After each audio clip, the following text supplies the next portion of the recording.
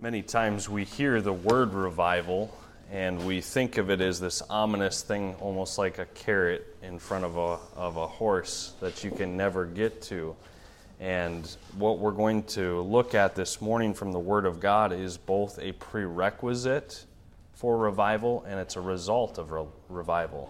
And that's the issue of unity, and that's what Jesus prays for each one of us as believers. So turn with me back to John chapter 17. This is our third and final week that we're going to be here in John 17, looking at it the last 2 weeks as we've seen Christ's high priestly prayer. We've seen him pray first for himself and for all flesh. We've seen him pray for the disciples, and now we're going to see him pray for us. You remember it's split up into 3 different parts there, verses 1 through 5. Jesus is taking time to pray to the Father. And this is the only long recorded prayer that we have of Jesus in the Scripture. He prays at other times. We see it in his model prayer, as we would call it, in Matthew chapter 11 and Luke chapter 11. But in those chapters, he's giving an example of different areas that the disciples should focus on. But he doesn't pray a vain repetition in this chapter.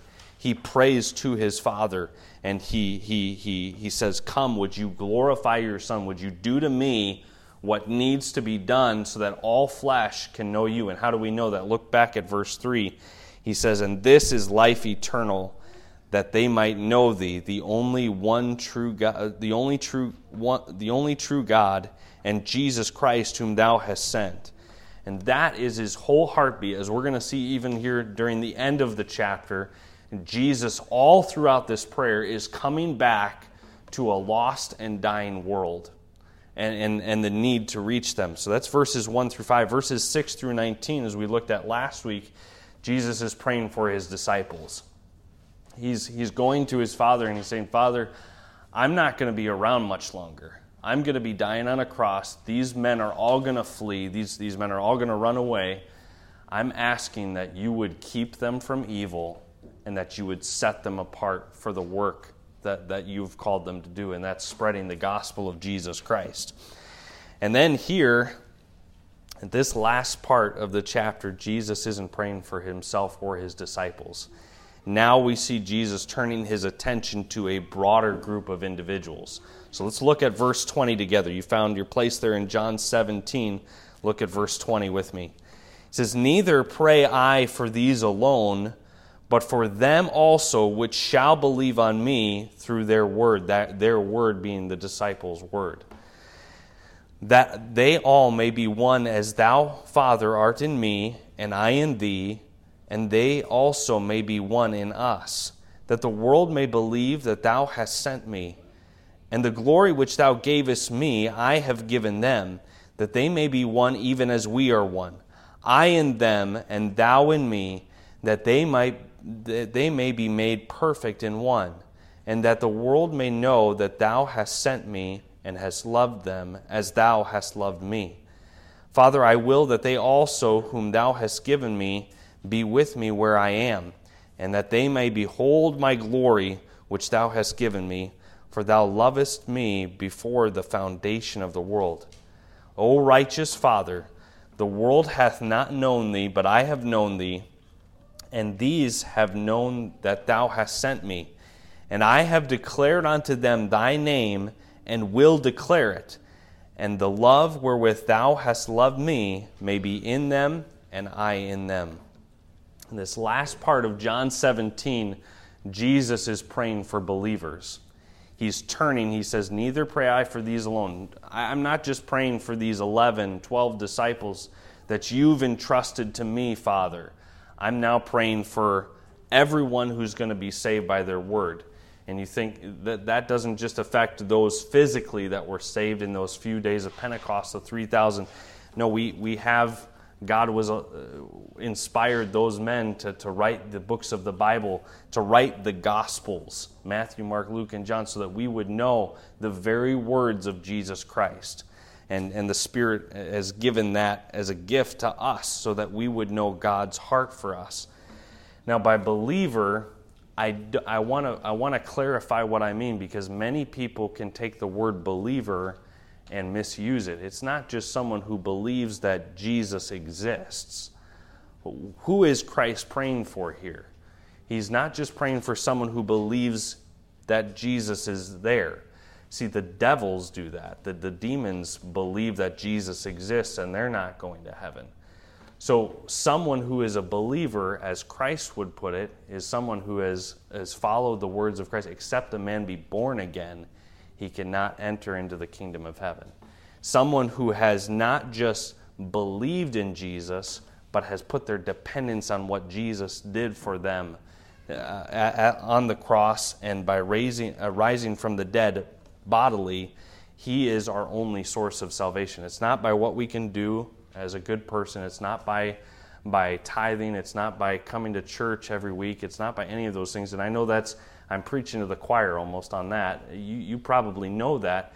But here I want you to know firmly that Jesus is not praying for this ominous group of people. Jesus is praying for you right here, right now, seated in Shawano Baptist Church.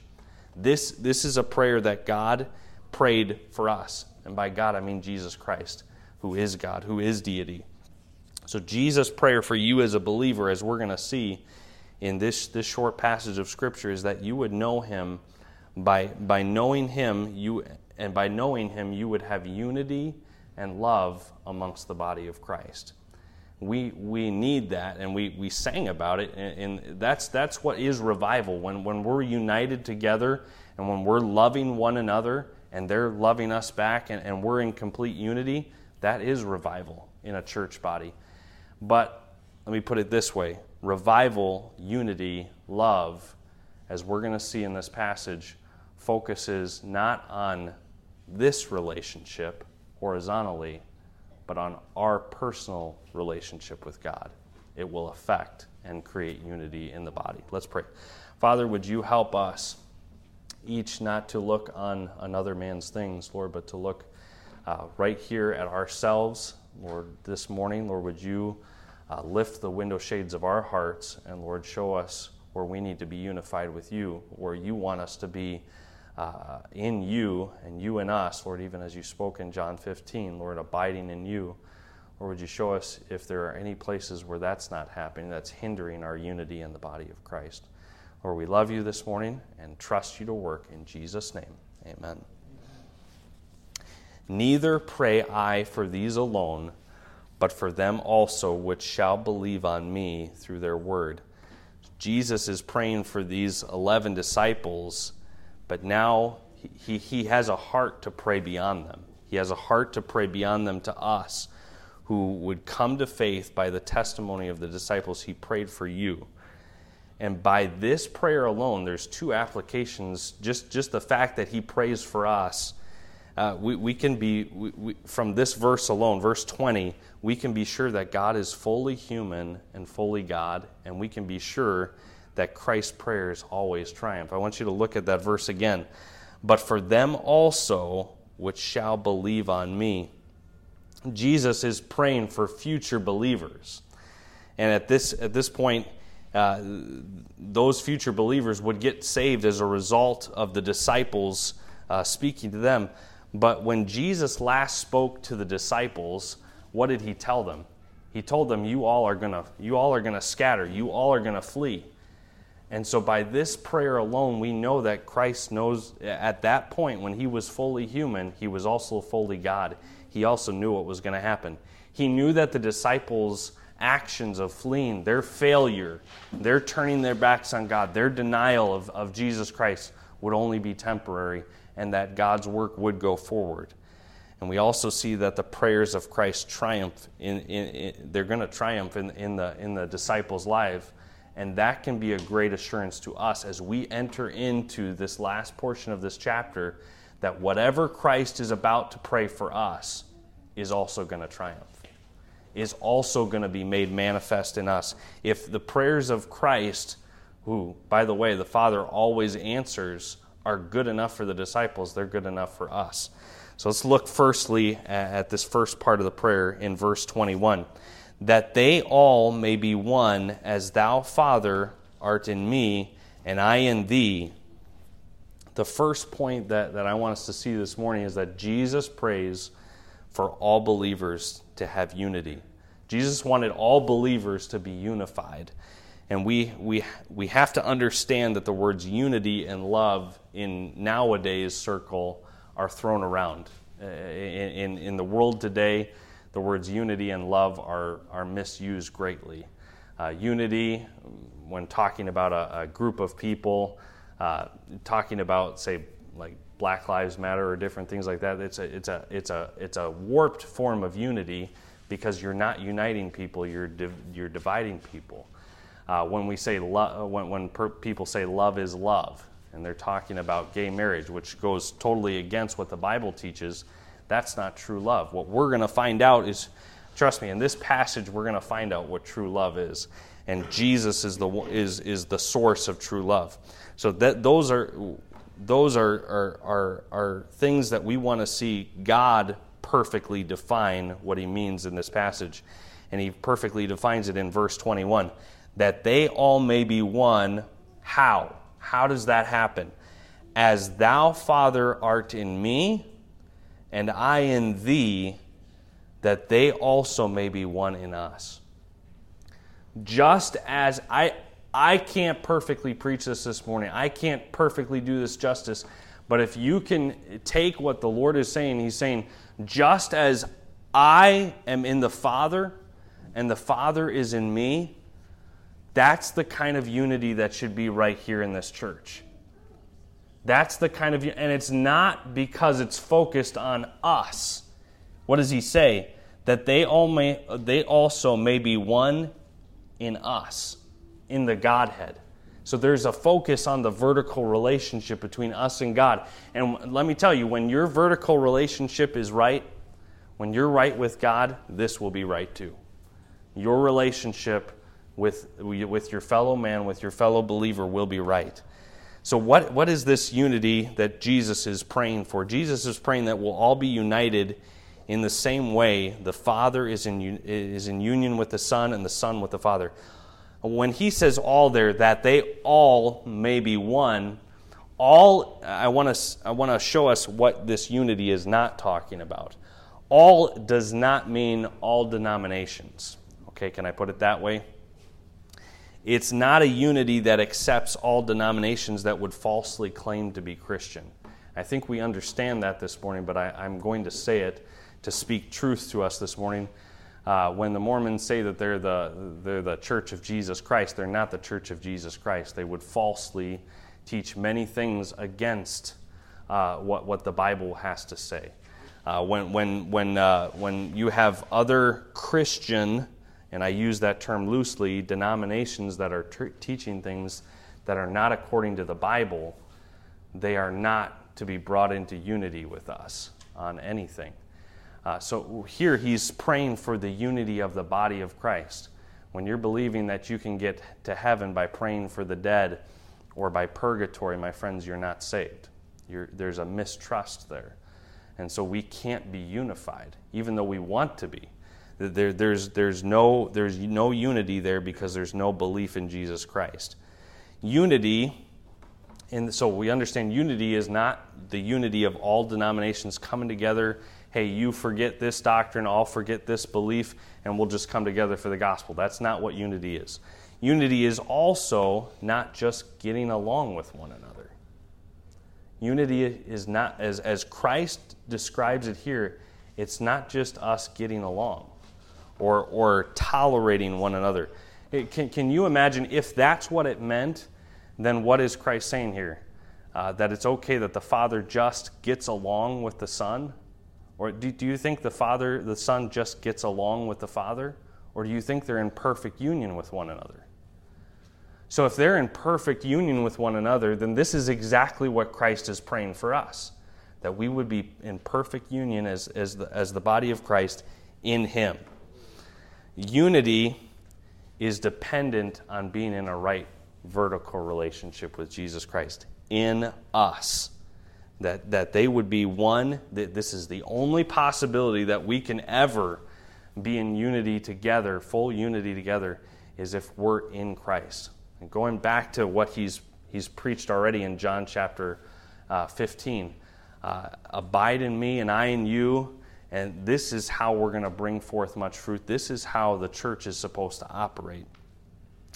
And then the unity that is spoken of should be the same unity that the Father has with the Son. I've already mentioned that before, but the fact is that the same unity that the Godhead has is the same unity that he's praying for us here. Jesus prays that we will be united for what purpose? It's so that the world can know that the Father truly did send the Son. Look at verse 21 again. Look at the end of that verse. That the world may believe that thou hast sent me.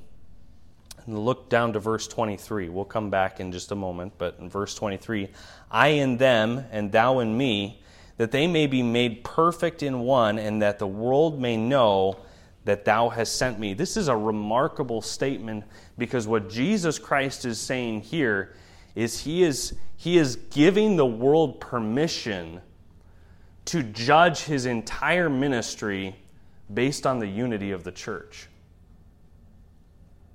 That's a bold statement. How my people are going to react, how my people are going to interact with one another, how my people are going to love each other, how my people are going to be in unity, that world is how you're going to be able to judge that the Father sent me. And really, that should be a huge conviction to all of us, that we carry that mirror with us daily. How we are coming into unity with one another, how we are loving one another, we are mirroring the very ministry of Christ to a lost and dying world. How are you mirroring the ministry of Christ? Are you giving forth a clear representation of who Jesus is by the unity that you have with your brothers and sisters? Quote here from G. Campbell Morgan. He said, Jesus, even when he prays for our unity, he looks beyond our unity to the still unconverted world which stands in need of the witness generated by that unity. Our unity as the body of Christ is a witness to an unsaved world that the Father truly did send the Son, and that Son truly did love them. And that God's word, when it says that it loves them and that Jesus died for our sins, that's not just a fairy tale. That's not just something made up. That is something that truly happened and that Jesus wants to save them. It's safe to say that Jesus is all about the world hearing the gospel of Jesus Christ in the fact that he wanted to save them from the penalty that they do deserve. And Jesus, he wants to free people from the wrath to come, but are we being that proper mirror that is showing them the love of Jesus Christ? Jesus is all about the gospel, and we should be too. So Jesus prays for us to have unity. Secondly, Jesus prays that believers should be marked by his glory. Look at verse 22 with me. He says, and the glory which thou gavest me, I have given them, that they may be one, even as we are one. And so this is still connected to unity, but our unity as a body of believers should be marked by the glory of the Father. The glory, the same glory. What glory is he talking about? Go back to verse 5. He says, and now, O Father, glorify thou me with thine own self, with the glory which I had with thee before the world was. This is the same glory that Jesus is saying, the Father is sharing this glory with me. And remember, he said, all things that I have, I'm sharing with you. And so he's saying that our life should be marked by the glory of the Father. Can you think of men throughout the Bible that were marked by the glory of God? Moses, when he met with God, when he sought after God, when he met with God for those 40 days and 40 nights, and he came off that mountain, nobody could look at him because he was marked with the glory of God. Now, the glory of God is not necessarily just a shining face, but our face should be radiant with the love and the unity of Jesus Christ. There are many ways that the Father gives us his glory and shares his glory with us. Think of the glory of his presence. In Psalm 16:11 it says, thou wilt show me the path of life. In thy presence is fullness of joy. At thy right hand there are pleasures forevermore. Think about the glory of his word that he shares with us on a daily basis, or as often as we read it, unfortunately. Matthew chapter 4, verse 4 says, "But he answered and said, It is written, man shall not live by bread alone, but by every word that proceedeth out of the mouth of God." Hebrews 4, verse 12, "For the word of God is quick and powerful and sharper than any two-edged sword, piercing even to the dividing asunder of soul and spirit, of the joints and marrow, and is a discerner of the thoughts and intents of the heart." God can, with his word, when you take it in, when you allow the glory of his word to impact your life, he will separate between what he's thinking and what are the thoughts and the intents of your heart. And he will show you his ways are higher than your ways, and his thoughts are higher than your thoughts. We have the glory of the Spirit. And the glory of the Spirit is that helper that we need. Romans 8:16, "The Spirit itself beareth witness with our spirit that we are children of God." If you're a believer here this morning, you know that you are a child of his. Why? Because the Spirit of God tells you that you are. You know you have the Spirit of God living on the inside of you. If there was a day that you realized, I am a sinner, I'm on my way to hell, there's nothing I can do about it.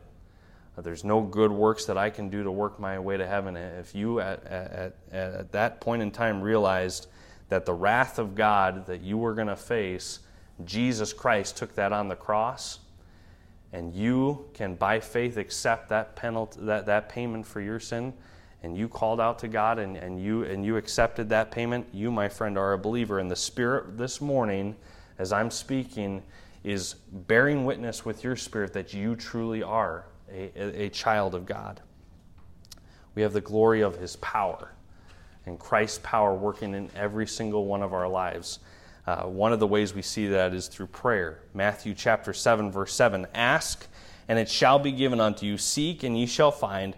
Knock, and it shall be opened unto you." And in prayer, many times we're seeking something that maybe even we don't know, and we need his wisdom and his leadership, and the Lord shows his glory to us through that.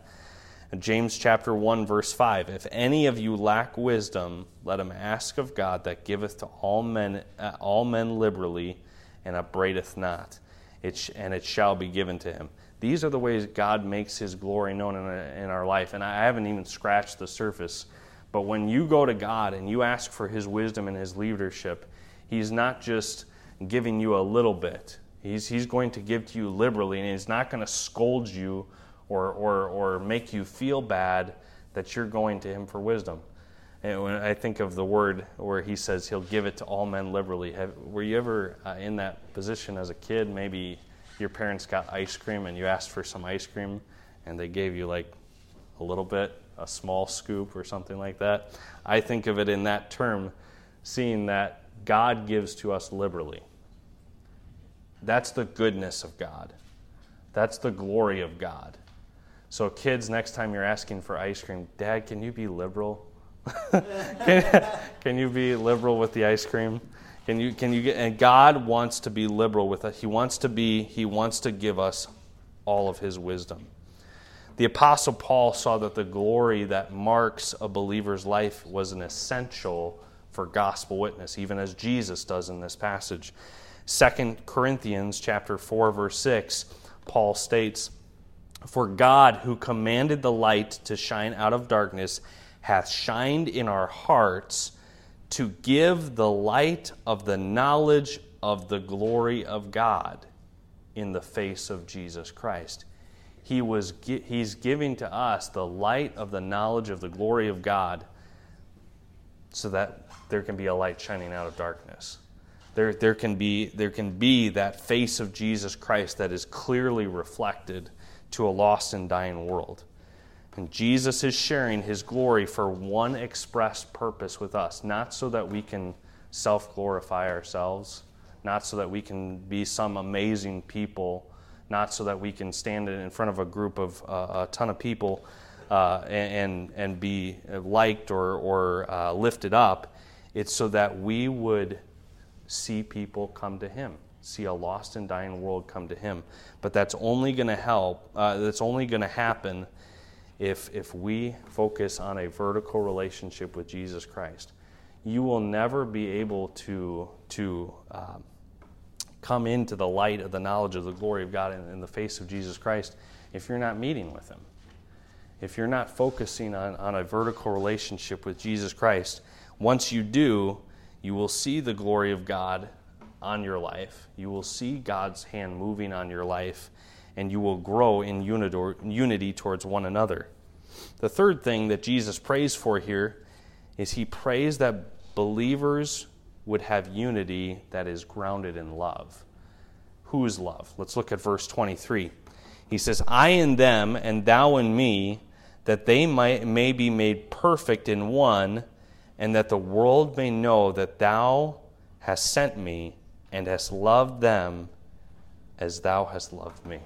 This is probably my favorite verse of the entire chapter. Why? Because it tells us of an all-encompassing, all-knowing, unconditional love of the Father. That the Father's love for his Son isn't something different than his love for us. I want you to notice two things about this love. It's the Father's love that we are grounded in. It's the Father's love that the reason that we can go to a lost and dying world is because he loved us enough to send his Son to die for us.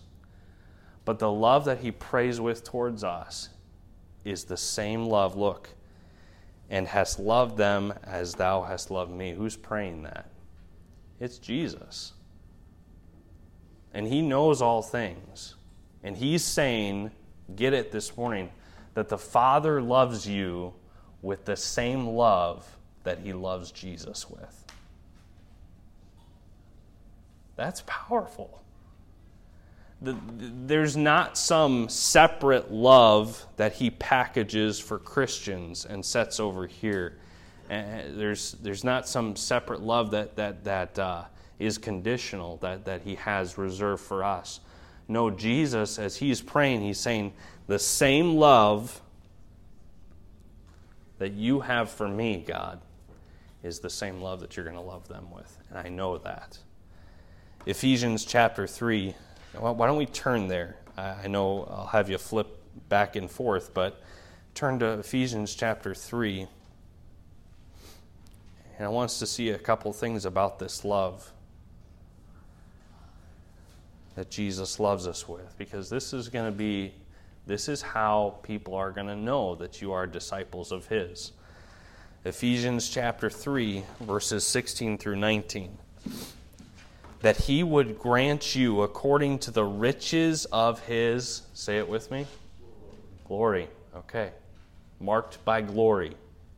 Here we go. To be strengthened with might by his Spirit in the inner man, in your innermost being, the places where people can't see, the places where you need to be strengthened by the Spirit of God, that only the Spirit of God can do.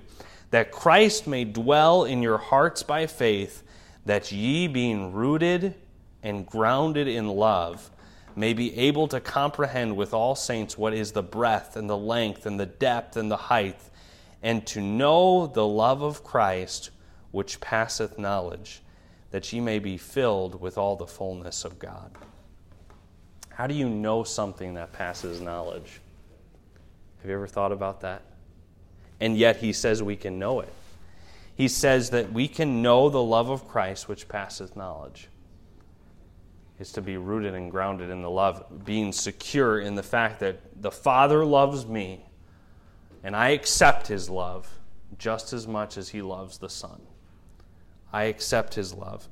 And God wants us again to shed forth his glory in our lives by love. He dwells in us, and we take hold of the riches that we have in him when we are strengthened by his love in the inner man. Christ wants us not to just be aware of his love, but he wants us to be the central, the thing that holds us to the Father. His love is the one that's grounding us. Just recently, we had a man do some work in our yard, and there was an oak tree that was growing right next to our foundation. And it was probably about yay high, but they say that, those things, the roots are double the size of what it is above ground, or just as tall as it is above ground that it is below ground. And the root system, I tried digging it out with a shovel, didn't work. And so finally the man said, well, I can just hook my chain up to that and we can just yank that out. And so he hooked the chain up and hooked his truck up to it, and finally we were able to get it out. But the roots were going all the way out to the front, the middle of our front yard. And so I was pretty amazed at but that tree was grounded. It was rooted. And that's the same picture that Jesus wants us to get in our life, is we need to be so immovable. The love that binds us to our Savior is the same love that should bind us to one another, and that should be an immovable love, something that's rooted and grounded in Jesus Christ. Again, can I go back to the beginning of the message when I mentioned that this kind of love, this kind of unity, it's a prerequisite for revival? If we're not experiencing that kind of relationship with our Savior, how are we expecting to see revival? When we sing, "Do you really want revival?" It's a prerequisite, but it's also a result of revival. When God works in our heart, when God revives us as believers, we're going to see that unity and love amongst the body. So this is a picture of how Jesus wants us to be rooted and grounded in love. Third thing that Jesus prays for here is in verse 24. He says, "Father, I will that they also, whom thou hast given me, be with me where I am, and that they might behold my glory which thou hast given me, for thou lovest me before the foundation of the world." Christ here, he says, that word that he says at the beginning, he says, "Father, I will. I desire strongly. I long for the body of Christ to be with me." When you're about to get married to someone, we have a newlywed couple here in the front. When you are about to get married, you long to be with that person for life. You long to be with them.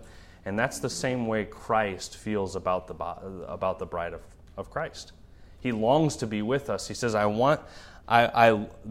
those whom you've given me, I want them to be where I am, that they might behold my glory.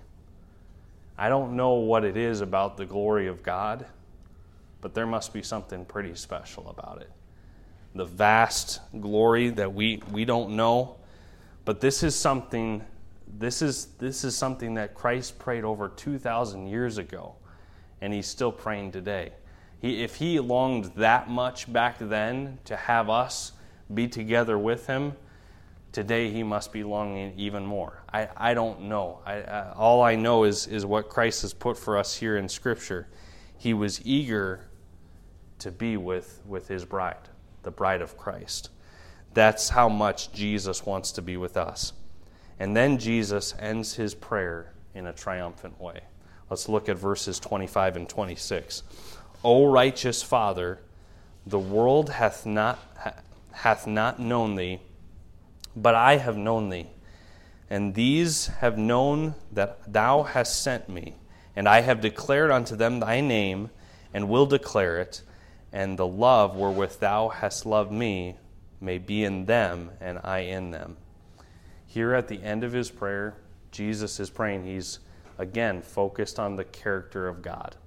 God is righteous, and he knows that righteousness is what we need. That righteousness is what we're going to need for salvation. O righteous Father, and again, he's pleading for the world to know him. The world hath not known thee. I wonder, when you pray as an individual, are you praying according to the example of Christ? Is your mind focused on the character of your God and on a lost and dying world? Or is there some disconnect between the two? Because if there is a disconnect between the two, it's right here. And it's probably when it comes to our vertical relationship with Jesus Christ. Because if this is right, this is going to be right. We're going to have a full-length mirror that's clean, that's a clear representation of Jesus Christ. All throughout this prayer, especially here at the end, do you realize again what Jesus is doing? He's saying, world that don't know me, I am giving you a church, the true believers of the living God, to be an example to you so that you can judge them. You can judge my ministry based on their unity and their love for one another.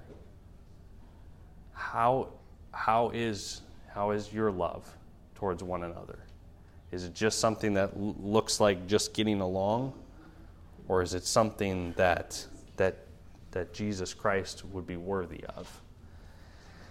He states here that he has declared the Father's name and will declare it. That was the only thing left for Jesus to do, by the way. He had declared the name of God in preaching. He had declared the name of God in his miracles, and he would declare the name of God one last time, and that was in his death.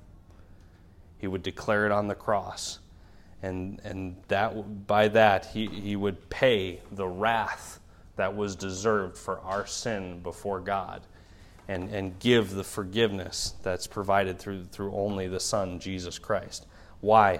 That the love wherewith thou hast loved me may be in them and I in them.